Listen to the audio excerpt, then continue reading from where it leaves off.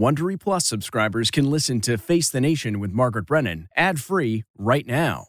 Join Wondery Plus in the Wondery app or on Apple Podcasts. This spring, if you'd rather spend time enjoying your lawn instead of trying to keep it alive, there's good news. True Green is the easiest and most affordable way to get a beautiful lawn. All you have to do is water and mow, and they'll do the rest. Weed control, fertilization, aeration, and even some things you might not even think of. They'll do all of it, while you can do literally anything else. With True Green, you can have your lawn looking as good as a putting green. That's not hyperbole. True Green is the official lawn care treatment provider of the PGA Tour. True Green offers a satisfaction guarantee, and they have a verified best price promise, which guarantees you the lowest price with no compromise on quality. You do you. Let True Green do your lawn care. Visit truegreen.com to get the best lawn at the best price with the best people guaranteed. This episode is brought in part to you by Audible, your go-to destination for thrilling audio entertainment. Whether you're looking for a hair-raising experience to enjoy while you're on the move or eager to dive into sinister and shocking tales, Audible has an exclusive collection of thrillers from best-selling authors that will keep you on the edge of your seat. Like James Patterson's first audio-only thriller, The Coldest Case. Experience stories like never before, where every chilling detail is brought to life by captivating sound design. Plus, as an Audible member, choose one title a month to make yours forever. And now, new members can try Audible free for 30 days. Just visit audible.com/WonderyPod or text WonderyPod to 500-500. That's audible.com/WonderyPod or text WonderyPod to 500-500. I'm Margaret Brennan in Washington. Can the border crisis push politicians into action? And breaking this morning, a new CBS News survey of voters in Iowa and New Hampshire shows a ray of hope for Republicans who want to deny Donald Trump the nomination. Time has just about run out on a border security deal in Congress this year, but the pressure to do something to control the massive number of migrants looking for a better life in the U.S. is growing. Along with that, the former president's harsh rhetoric out on the campaign trail. If you hate America, if you want to abolish Israel, if you sympathize with jihadists, then we don't want you. Can any of his Republican challengers catch Donald Trump as the campaigning in Iowa and New Hampshire enters the final month? We've been in those two states talking to voters and have some newsy results from one of those states. We'll talk with former New Jersey Governor Chris Christie. Then we'll turn to efforts being made on an immigration deal that could help free up funding to Ukraine and Israel. Texas Republican Congressman Tony Gonzalez, Delaware Democratic Senator Chris Coons, and Ukraine's ambassador to the U.S., Oksana Markarova, will all be here. Plus, the year-end forecast from the Fed might actually make Americans feel better about the economy going into 2024. We'll tell you why. It's all just ahead on Face the Nation.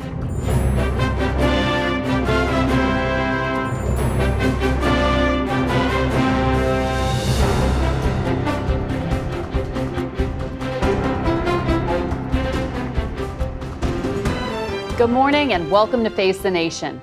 In Washington, lawmakers have been working through the weekend to negotiate a deal on border security and immigration as part of a larger package of aid for Ukraine and Israel. But there is no deal in sight yet, no framework, and not enough time to get it done before the end of the year. Meanwhile, we are less than 1 month from the votes being taken in the 2024 campaign. On my first day back in the White House, I will terminate every open borders policy of the Biden administration, stop the invasion of our southern border, and begin the largest domestic deportation operation in American history. I will immediately restore and expand the Trump travel ban on entry from terror-plagued countries. That kind of talk, according to our CBS News poll findings, is resonating in Iowa, where the former president continues to hold a commanding lead with 58% of likely GOP caucus goers. Florida Governor Ron DeSantis is in a distant second with 22% support. CBS News talked to Iowa voters checking out other GOP candidates. I feel like Trump is one to go in and not care and make these changes now that we need done now. Like the border, I can't even imagine what it's going to be like in a year. I mean, And I don't see how we're not going to have some kind of terrorist attack between now and then. We're still faith, family, and friends first, you know. But it's a different story in New Hampshire, where former South Carolina Governor Nikki Haley has emerged as the closest rival to Trump, now at 29% support to his 44%. That is up 18 points since our September survey. DeSantis is next with 11%, followed by former New Jersey Governor Christie at 10%. New Hampshire's Republican primary is also open to independent voters. Carol Smith attended a Haley rally last week. I'm a lifelong Democrat, and when I saw Nikki Haley in the first debate, I was overwhelmed. She was concise, she was on point, she said what needed to be said, there was no double talk. She needs to be elected. Compared to the other candidates in the field, and don't ask me if it's because she's a woman, because that'll make my hackles go up. For some analysis, we're joined now by our Executive Director of Elections and Surveys, Anthony Salvanto. Anthony, this is a big move in New Hampshire for Nikki Haley. What's behind it? It is, Margaret. Good morning. Yeah, Nikki Haley is up substantially from where she was this fall. And one reason is voters tell us they see her as reasonable as compared to the other candidates and prepared to be president. Her number there is on par with the former president. Now, she's helped by the independents who can vote in the New Hampshire primary. And it's not a surprise that she and maybe former Governor Christie are looking to do better in New Hampshire because those independents say they're more amenable to the idea of a candidate who's different from Donald Trump. Now, Trump, for his part, still does well on two key measures. One, he's seen as a strong leader, and two, that those voters think he can beat Joe Biden. Margaret. Anthony, as we know here, Iowa, still very comfortable place for Donald Trump. What is different about the dynamic there? It is. Well, look, he starts with nearly half the Iowa caucus goers say they themselves are part of the MAGA movement. That's a base for Trump, and he's got more voters there saying that they will only consider voting for him. Iowa has often been a test for the more further right-leaning part of the party. No different this year. You look at some policy measures. They have more voters there saying that they're in favor of making abortion illegal, in favor of ideas like deporting undocumented immigrants. So all of that adds up to a more sizable lead for the former president. Margaret. Anthony Salvanto, thank you. And we turn now to one of the Republican candidates for president, former New Jersey Governor Christie. He joins me this morning from Mendham, New Jersey. Good morning to you, sir. Good morning. I know you say you don't believe people tell the truth to pollsters, but you have staked a lot on the state of New Hampshire. You're coming in fourth in our poll, and the governor of that state just endorsed your rival, Nikki Haley. Do you still see a path to victory there? Absolutely. Look, when you look at the poll you just talked about, it has fewer than half of the people it would need to even qualify to be a poll under the RNC polling criteria. It has a margin of error of over 6%. I mean, it's kind of just a foolish poll with all due respect. And the fact is that in the end, look, Governor Haley got an endorsement this week that got her a lot of free media publicity, but it doesn't change one simple fact. She won't answer questions about Donald Trump. In fact, you know, she said just this week that he's fit to be president. This is a guy who last night in New Hampshire used Vladimir Putin as a character witness for the decaying democracy in America. I mean, Vladimir Putin is an expert in democracy, and someone who says that is fit to be president of the United States. It's ridiculous. And so, you know, we just continue to move forward because we know that voters are listening to the real things that are being said, and when they do, we'll do very well. Okay, so New Hampshire won't be the defining moment for whether you continue or not in this race. All right, New Hampshire will be an important moment, Margaret. There's no doubt. But what won't be a defining moment is your poll of 450 people. Okay, but it's not 6 weeks before the primary. It's not just our poll, though. I mean, the National Review, conservative-leaning National Review has a piece saying that even if Christie pulled off an upset in New Hampshire, there'd be nowhere else for him to go. A hypothetical Christie win would rely heavily on support from independents and Democrats in the open New Hampshire primary. Those conditions would be impossible to replicate elsewhere. If he's as committed to stopping Trump as he says, it's time for him to retire to his tent.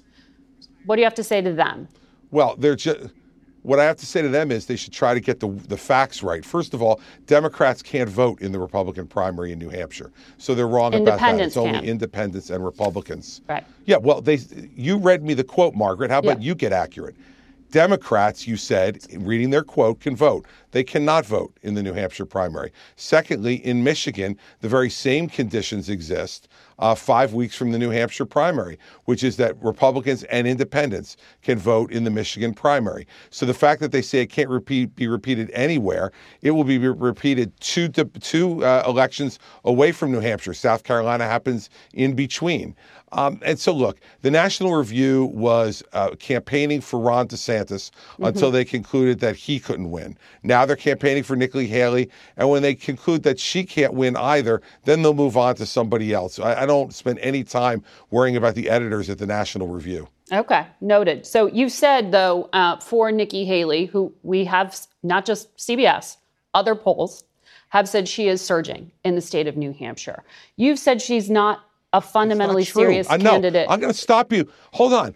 I'm going to stop you right there because in the last two polls that have come out, Nikki Haley was at 13 or 14%, and I was at 10 or 11. Yeah. So I don't understand where you talk about surging, Margaret. I know that that's the talking points up on the teleprompter, but it's not surging. I'm not looking at teleprompter, sir. I'm looking at your face. You're up 2 points from our last poll in September. You said you don't trust any polls. You just cited some. So there are some you like. But let me read you what you have said about Nikki Haley. No, Margaret. I'm countering what you say, Margaret. I'm countering what you say about other polls showing surges, which they do not. And so if you want to cite them, at least cite them correctly. Okay. You said Nikki Haley's not a fundamentally serious candidate when she said, as you just said earlier on our program, that Trump is fit to lead. You said you wish that she cared more about the truth, and things she said about global trade, for example, you say show she doesn't even understand what she's talking about. Are you ruling out ever working with Nikki Haley in the future to defeat Donald Trump? I'm working on defeating Donald Trump. And I'm the only one in the race who is working on defeating Donald Trump. When she hasn't ruled out being his vice president, I don't think you could take her as a serious contender against him. Ron DeSantis and I have both ruled out accepting the vice presidency from Donald Trump. Nikki Haley is not. That's why she's not saying strong things against Donald Trump, why she's saying he's fit to be president of the United States. I mean, the fact is, if you watched that speech last night, where he says that immigrants from Asia, Africa, and South America are poisoning the blood of America, I don't know how you could take someone like that and say that they're fit to be president of the United States. Are you surprised? This is language and things that are being said that are just wrong. You are clearly distancing yourself from that sentiment. Are you surprised that other Republican candidates and sitting Republican elected officials have not distanced themselves from saying that immigrants are poisoning the blood of this country? Yes, I am surprised about that. And look, at the end of the day, you know, these folks are more concerned about their primary challenges in their House seats than they're concerned about who's going to be the president of the United States and whether or not they're fit. And when you're a candidate for president of the United States and someone's, the incumbent, essentially, Donald Trump having won the nomination the last 2 times, you need to speak directly about what you think is their fitness. I'm going to take Nikki Haley's word at it. She says she believes he's fit to be president. If you believe someone who says those kind of things and is under 4 criminal indictments is fit to be president, then you can agree with her. I don't. Okay. Well, Nikki Haley, I want to ask you about how some of your opponents who have stood on that debate stage alongside you have talked about her. You did seem to come to Nikki Haley's defense after the last debate when Vivek Ramaswamy went straight at her. You said you think he personally has a woman problem. Do you think your party has a woman problem? Do you think that a woman could be the lead on a Republican ticket? Sure, I think a woman could be lead on the Republican ticket. And I don't think the party has a woman problem. I think Vivek has a woman problem. And I defended Nikki Haley at that debate because when someone on the stage like Vivek treats someone who is as, smart and accomplished as Nikki is, and has been my friend for 13 years, and he says that compares her intellect to that of his 3-year-old son. The way I was raised, Margaret, is you stand up and you defend someone who you do respect being treated with disrespect by someone else. And that's exactly what I did. I'd do it again. And I think it's the right thing to do. All right. Christie, we have to leave it there for today. Thanks for joining us. And we have to turn now to the crisis at the border and Texas Republican Congressman Tony Gonzalez, who's with us from San Antonio. Welcome back to Face the Nation. Good morning. Thank you for having me. So I want to go into one of the big issues that we know is on the minds for voters and is a crisis right now. You've been pressing for a border deal, and we know senators are still trying to craft one, but it doesn't look good for the near term. What is the real world impact in your district if there is no deal in 2023? Yeah, I give a lot of credit to Senator Lankford and Sinema and Tillis and Murphy. Certainly nothing happens without John Cornyn making his inputs on there. And I appreciate their effort on that. But the time is now. The time for a national security package is now. In my district, it is pure chaos. And people are upset. They're upset because their lives have been turned upside down. My district is predominantly Hispanic. Many people are first and second generation Americans, but they're tired. They're tired of the high-speed chases. They're tired of their schools going into lockdown. And I would argue, yes, we've been talking about the amount of people coming over that we don't know who's entering our country and the terrorist threat from external. But I'd also talk about a terrorist threat internal. I think to 9/11 and what happened there, but I also think back to the Oklahoma City bombing. And what is happening is people in this country are furious at this open border crisis. It's why it's so imperative that the Senate and the House work with the president to come up with a national security package that puts the country above everything else. Okay. Well, we know from some of the negotiators who've been out this morning that they don't think one is within reach right now. But CBS is reporting the White House says that it's willing to accept drastic limits on asylum. That's raising the credible fear standard, as you know, and a vast expansion of detention and deportation efforts as part of this deal. Are you supportive of what you've heard is in this proposal? I think it's a good start. I think the devil's in the details. When you start talking about deportation flights, I think, are you talking about one flight? Are you talking about 20 flights? Are you talking about deportating only from along the border? Or are we talking in the interior as well? The credible fear standard, I think that's an area that most people agree that we need to raise. And I think that's one. But are we going to add Border Patrol agents? If so, how many Border Patrol agents? And then the Senate is much different than the House. The Senate is going to have its battle getting to 60 votes. The House is going to have its battle getting to 218. Yeah. And we can do that. But I think we have to sweeten the deal. And part of that is we have to get to the root of the issue. The root of the issue is labeling cartels as terrorist organizations. And the other piece is holding these smugglers accountable that cause damage and kill Americans. Those are all a couple things that I believe can help get the House to 218 votes. Well, of the deal that we know is being negotiated right now, I haven't heard that a terrorist designation of cartels is in it. Are you saying it is being talked about right now? I'm saying the deal between the Senate and the White House is going to be much different than the House and the overall package. That's what you would want to add to it. And part of that is coming to the realization that there's going to have to be some different things in there. And part of that is labeling cartels as terrorist organizations. It will help get the House to 218 votes. I'd also say, too, if the White House is serious about this, the White House, they shouldn't be sending a Secretary Mayorkas to the negotiating table. Where's the president or where's the vice president? These are some areas that I think could increase the level of getting to a real deal. Okay, well, if this is crisis, when the House comes back in January, we're going headlong into another showdown over government funding. if this is an emergency, you would, in theory, want this to move quickly. Has the Speaker given you any indication of a timeline if the Senate can get this deal? He hasn't, and I don't think many people have, even on the Senate side. I mean, the easiest thing to do in politics is just to wait for somebody else to pop their head out and build a framework and put it all together. Yeah. But time is running out. We're at a national security crisis point now. I mean, think back to FBI director testifying and saying every red light I'm looking at is blinking red. Something similar before 9/11 occurred. So we have to push now. Part of that is House Republicans. We can't just wait. We have to find 218 votes, however we can, and push things over the finish line.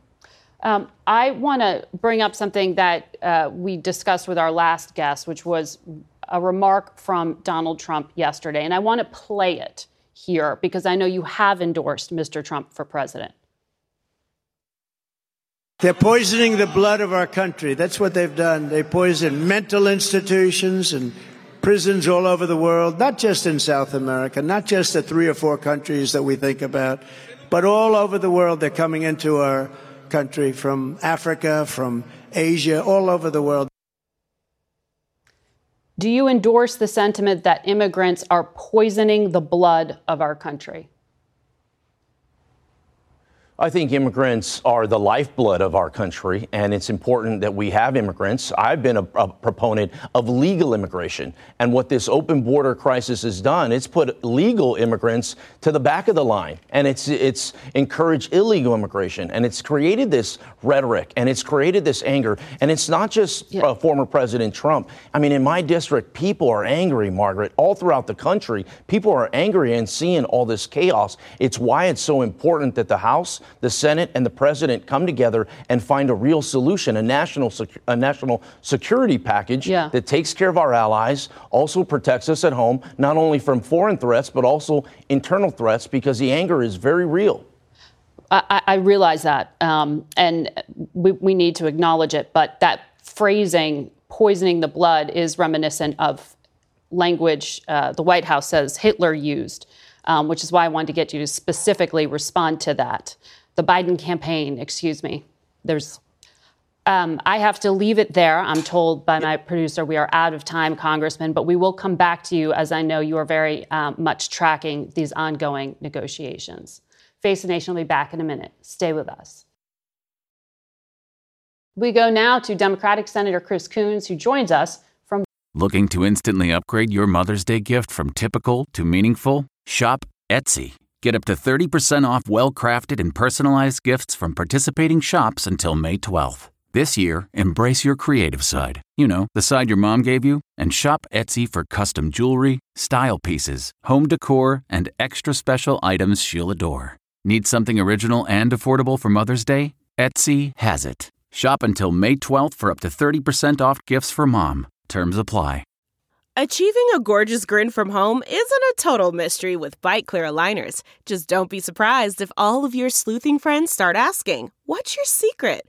Begin by ordering your at-home impression kit today for only $14.95. Bite Clear aligners are doctor-directed and delivered to your door. Treatment costs thousands less than braces. Plus, they offer flexible financing, accept eligible insurance, and you can pay with your HSA FSA. Get 80% off your impression kit when you use code WONDERY at Byte.com. That's BYTE.com. Start your confidence journey today with Byte. Wilmington, Delaware. Good morning to you, Senator. Good morning, Margaret. Great to be on with you again. Thank you. As you know, there are ongoing talks about changing not just border security funding, but also policy. And from what we are reporting, those two elements particular, raising the credible fear standard on asylum and expanding detention and deportation efforts. Some in the Democratic caucus are objecting. Are you okay with it? Well, I need to know the final deals, but I am likely to support this. I have spoken with a number of the negotiators. They have been working hard this weekend. I am hopeful that we can reach a conclusion this coming week. Margaret, for us to fail to come together and support Ukraine in their ongoing fight for freedom against Russian aggression would be a huge gift to Vladimir Putin and Xi Jinping and Hamas. There's a lot of other things in this funding package that I strongly support.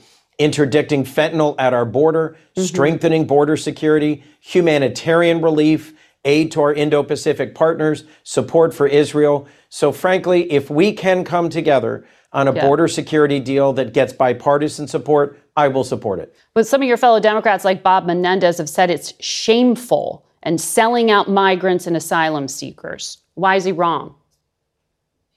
I understand Senator Menendez's passion on the part of making sure that our immigration system is safe, legal, and humane. But as I've often said in talking about the campaign for 24, President Biden needs to be compared not to the almighty, not to a perfect alternative, but to the actual alternative. And you just played for Congressman Gonzalez the stunning, hateful, fascist rhetoric of former President Trump when he's talking about poisoning the blood of our nation. Yeah. The former president would bring in place not these modest changes to asylum policy, but radical and dramatic changes to immigration policy. We need to take seriously that there is a border security crisis, and we need to take responsible steps that reflect our values.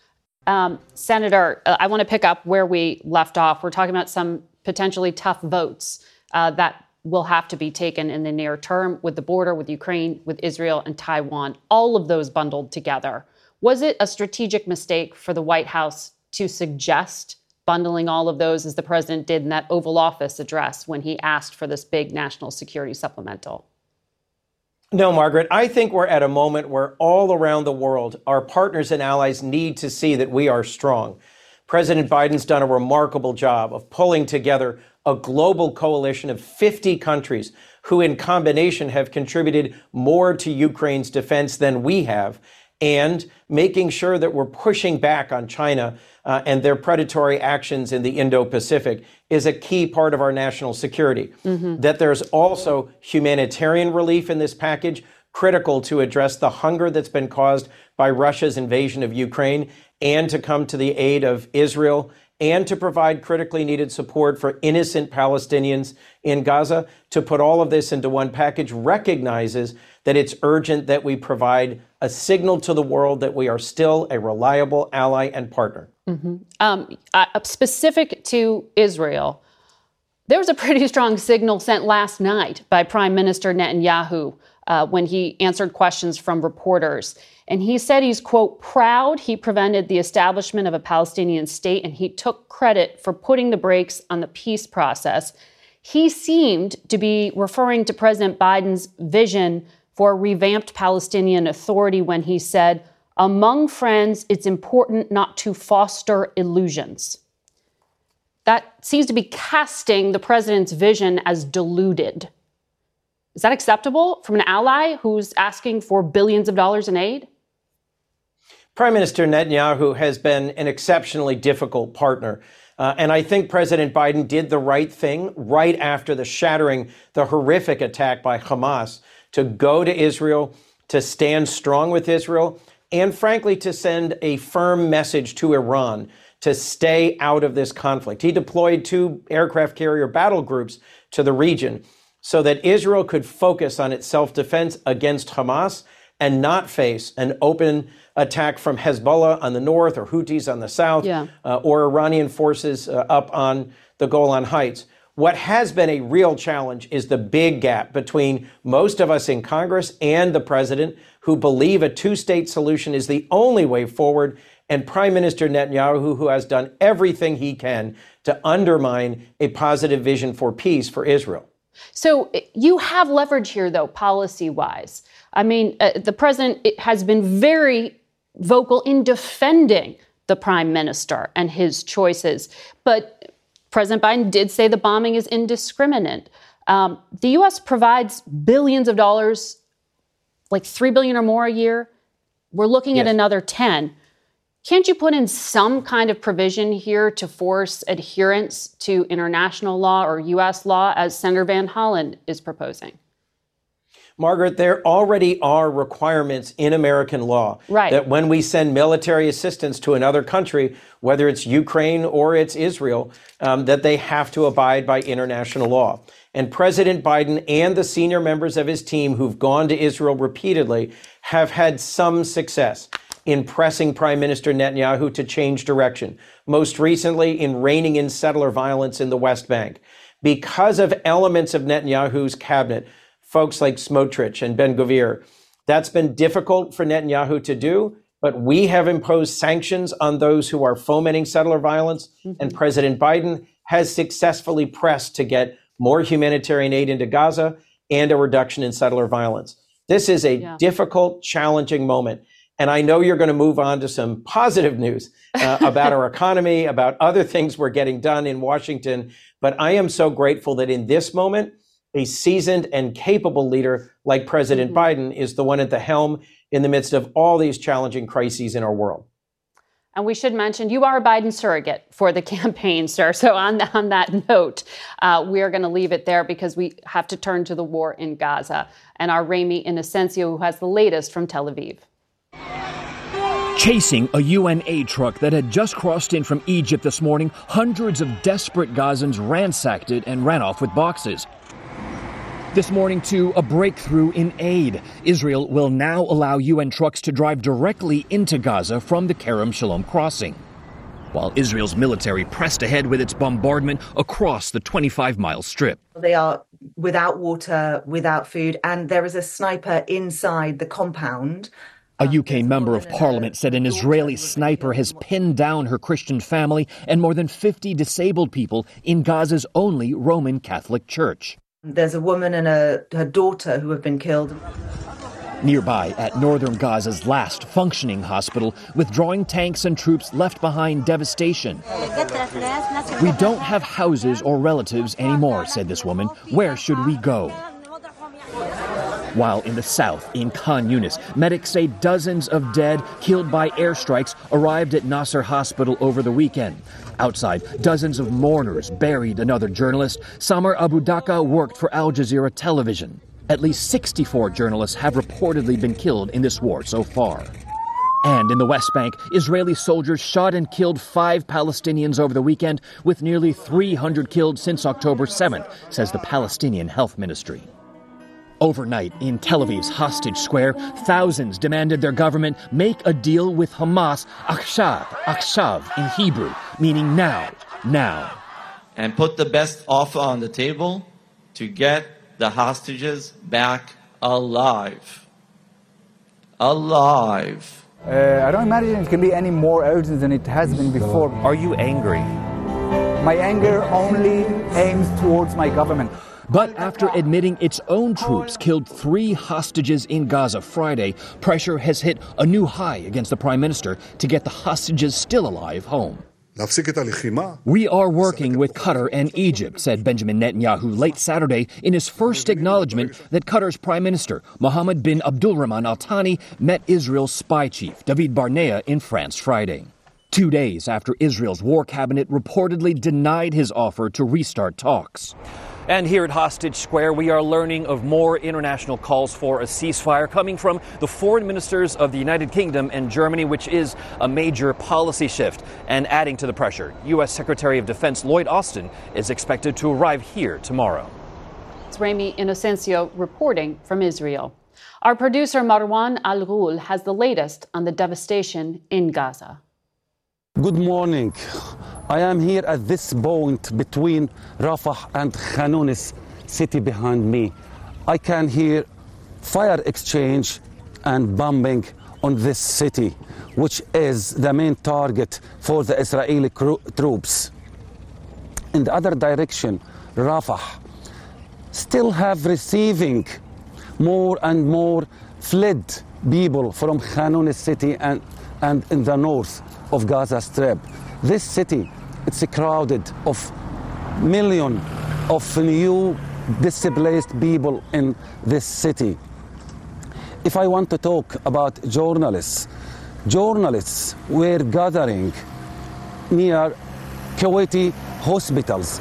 They fixed some tents for them and for their families. They're not even tents. I mean, they're just some plastic and some pieces of wood that we put together, trying to create what looks like a tent, something to protect us from the cold, even though they don't.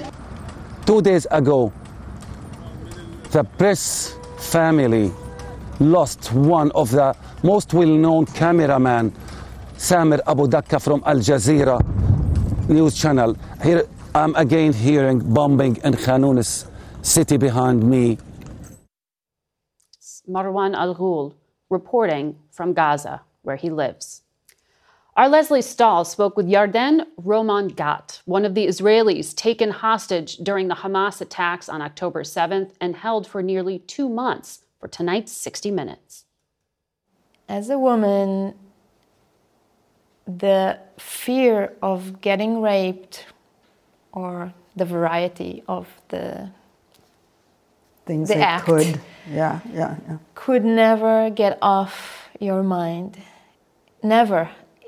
It's just not an option, because as long as you're there, you're hopeless. You have no protection.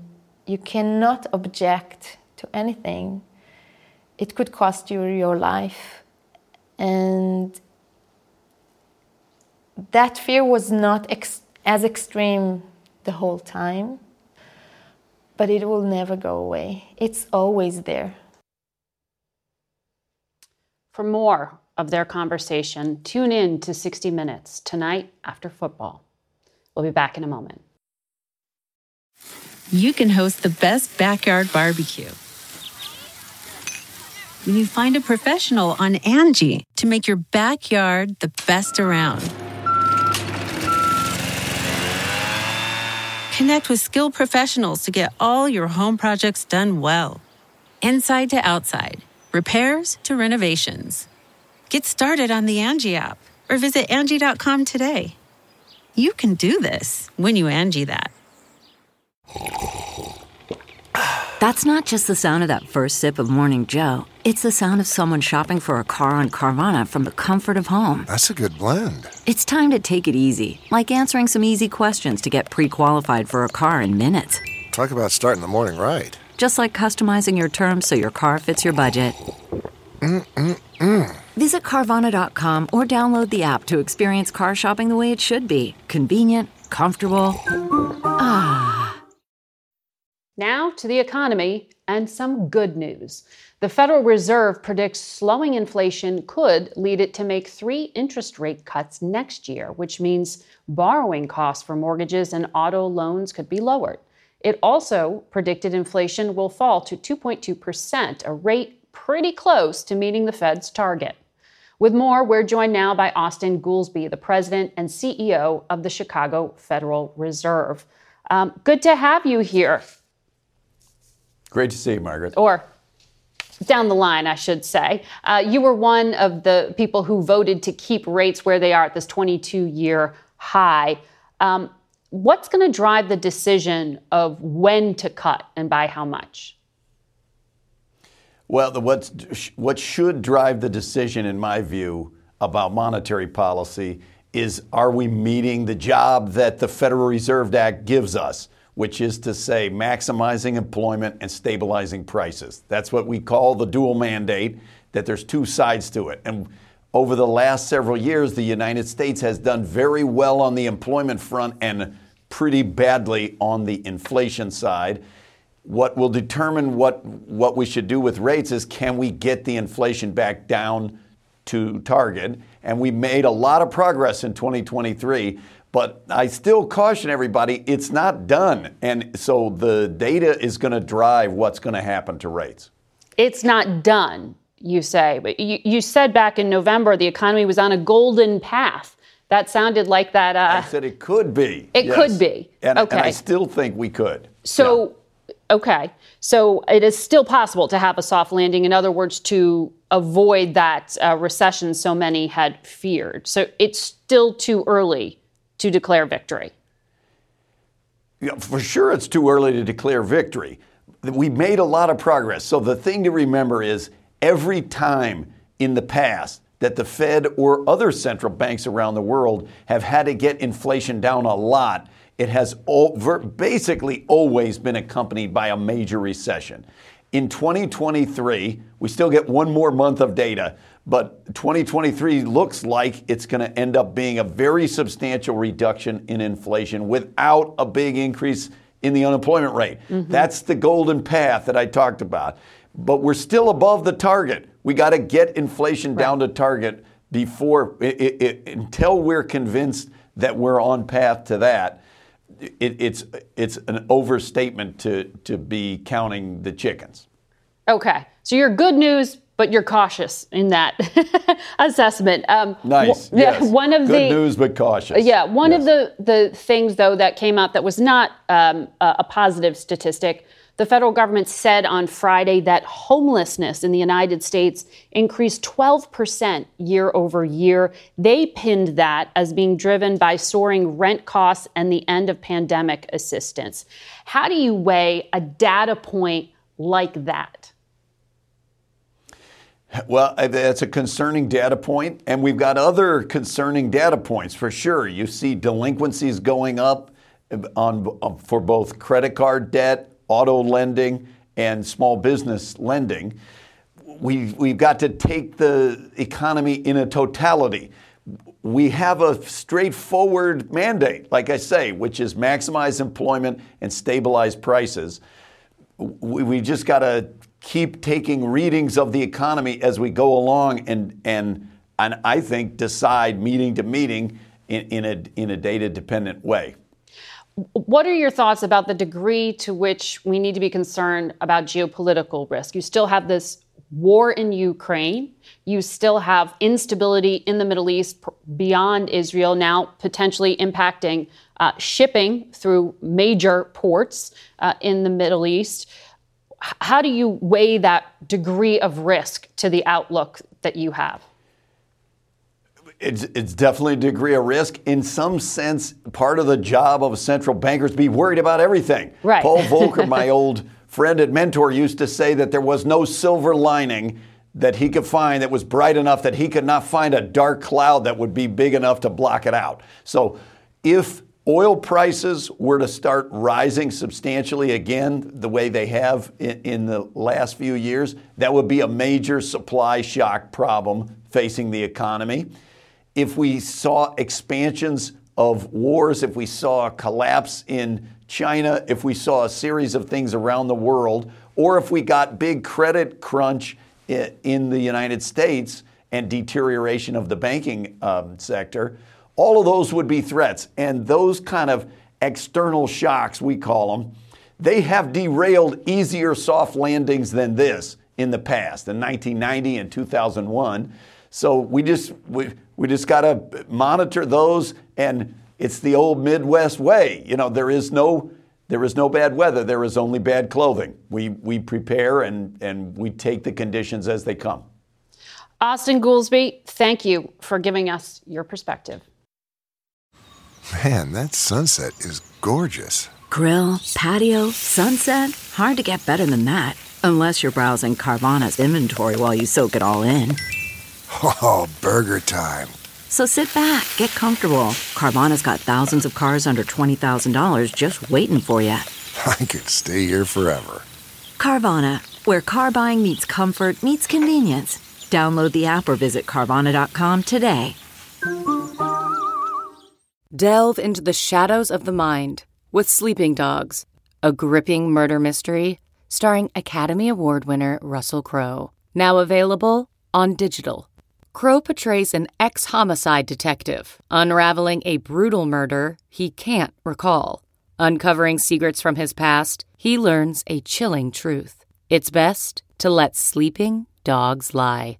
Visit sleepingdogsmovie.com/Wondery to watch Sleeping Dogs, now on digital. That's sleepingdogsmovie.com/Wondery.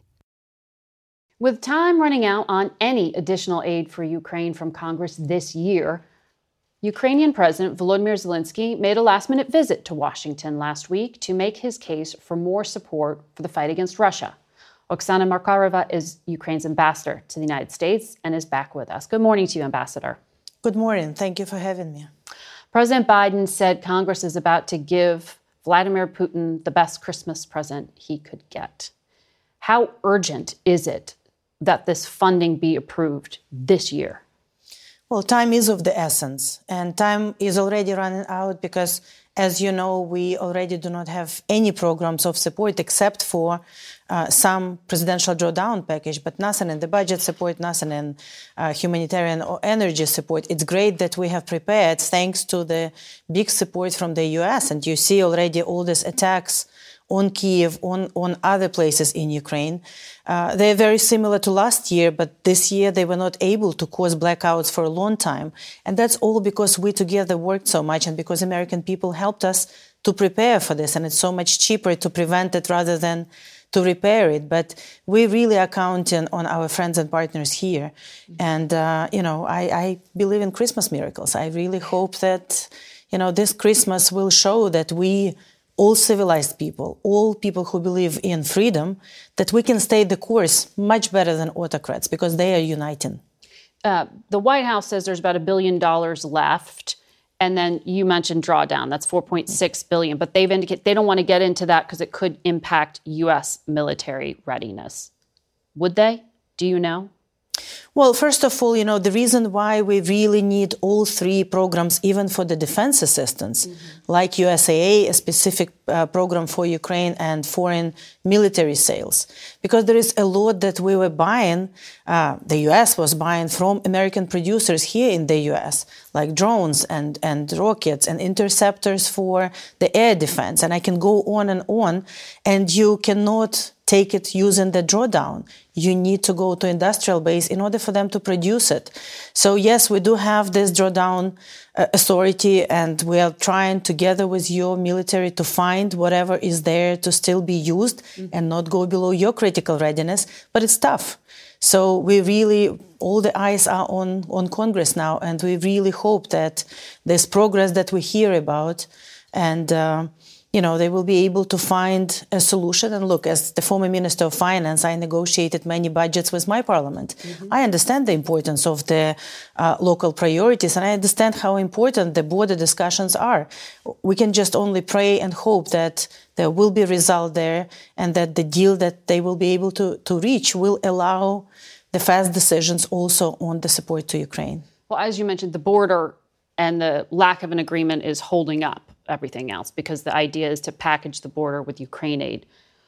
During the visit to the United States by your president this past week, he did give an interview to Fox News, and he spoke about his meeting with Speaker of the House, Mike Johnson. And President Zelensky said, decision in December, decision in January, decision in February. The big difference is it's not about financing, it's about the morality.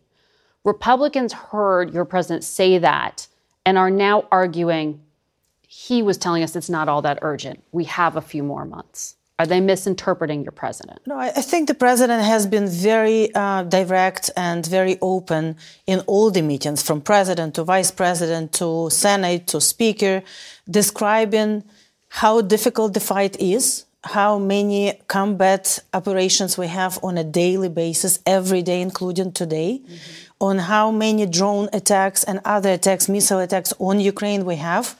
34 Shahid drones yesterday, just already 7 today. He also said that the time was of the essence, and he mentioned all the results that we were able to achieve, not only in 2002 on the ground, but also in 2003 in the Black Sea. But he was very clear that we need to stay the course and that we need money and support and especially the security assistance, and we need it in October, November. So, no, he was very clear. But of course, we cannot get into the internal situation. We cannot tell people what to do. We can only ask Americans to continue supporting us. So time is important. So the White House says there's not a stalemate in Ukraine. And the White House declassified intelligence saying Russia lost 87% of their military personnel to injury or death since this war began. Those are measured as successes. But as you know, Ukraine's military hasn't made the gains that the U.S. had been hoping for on the battlefield. How do you change the trajectory? Well, in effect, we have. So to be able to hold such a large landline and not allow Russians to take any of our villages, and also have the progress on the now left bank also of Dnipro, is already a huge success, comparing our armed forces, comparing the capabilities. Now, we had a lot of success in the Black Sea. And I think that's what a lot of people overlook, that since June and July, when the summer campaign started, we were sitting here with you discussing how we were praying for Russia not to pull out from the grain corridor so that we can use it. And we were completely at the mercy of them. We don't even need to ask them now. We have the grain corridor because we have degraded their fleet so much. We got them all the way to their own ports from the Crimean ports, and it's a huge counter progress in the counteroffensive. We will continue to watch that. Ambassador, thank you for being here. We'll be right back. That's it for us today. Thank you for watching. Until next week, for Face the Nation, I'm Margaret Brennan. Today's guests were Delaware Democratic Senator Chris Coons, Texas Republican Congressman Tony Gonzalez, 2024 GOP presidential candidate Chris Christie, President and CEO of the Chicago Federal Reserve, Austin Goolsbee, Ukrainian Ambassador to the U.S., Oksana Markarova, and CBS News Elections and Surveys Executive Director, Anthony Salvanto. The executive producer of Face the Nation is Mary Hager. This broadcast was directed by Shelley Schwartz. Face the Nation originates in CBS News in Washington. For more Face the Nation, we're online at facethenation.com, and you can follow Face the Nation and CBS Radio News on Twitter, Instagram, and Facebook. Face the Nation is also rebroadcast on our CBS News streaming network on Sundays at 1:30, 4, 10 p.m. Eastern, and again at 4 a.m. the next morning. And it's available through our apps, CBS News and Paramount+. If you like Face the Nation with Margaret Brennan, you can listen early and ad-free right now by joining Wondery Plus in the Wondery app or on Apple Podcasts. Prime members can listen ad-free on Amazon Music. Before you go, tell us about yourself by filling out a short survey at Wondery.com/survey. Look around. You can find cars like these on AutoTrader. New cars, used cars, electric cars, maybe even flying cars. Okay, no flying cars, but as soon as they get invented, they'll be on AutoTrader. Just you wait. AutoTrader. The Hargan women seemed to have it all. We were blessed. My mom was amazing. But detectives would soon discover... inside the house, there were the bodies of 2 women. A story of betrayal you would struggle to believe if it wasn't true. I am just praying to God, this is a sick joke. From 48 Hours, this is Blood is Thicker, the Hargan family killings. Listen to Blood is Thicker, the Hargan family killings, early and ad-free on Wondery Plus starting May 1st.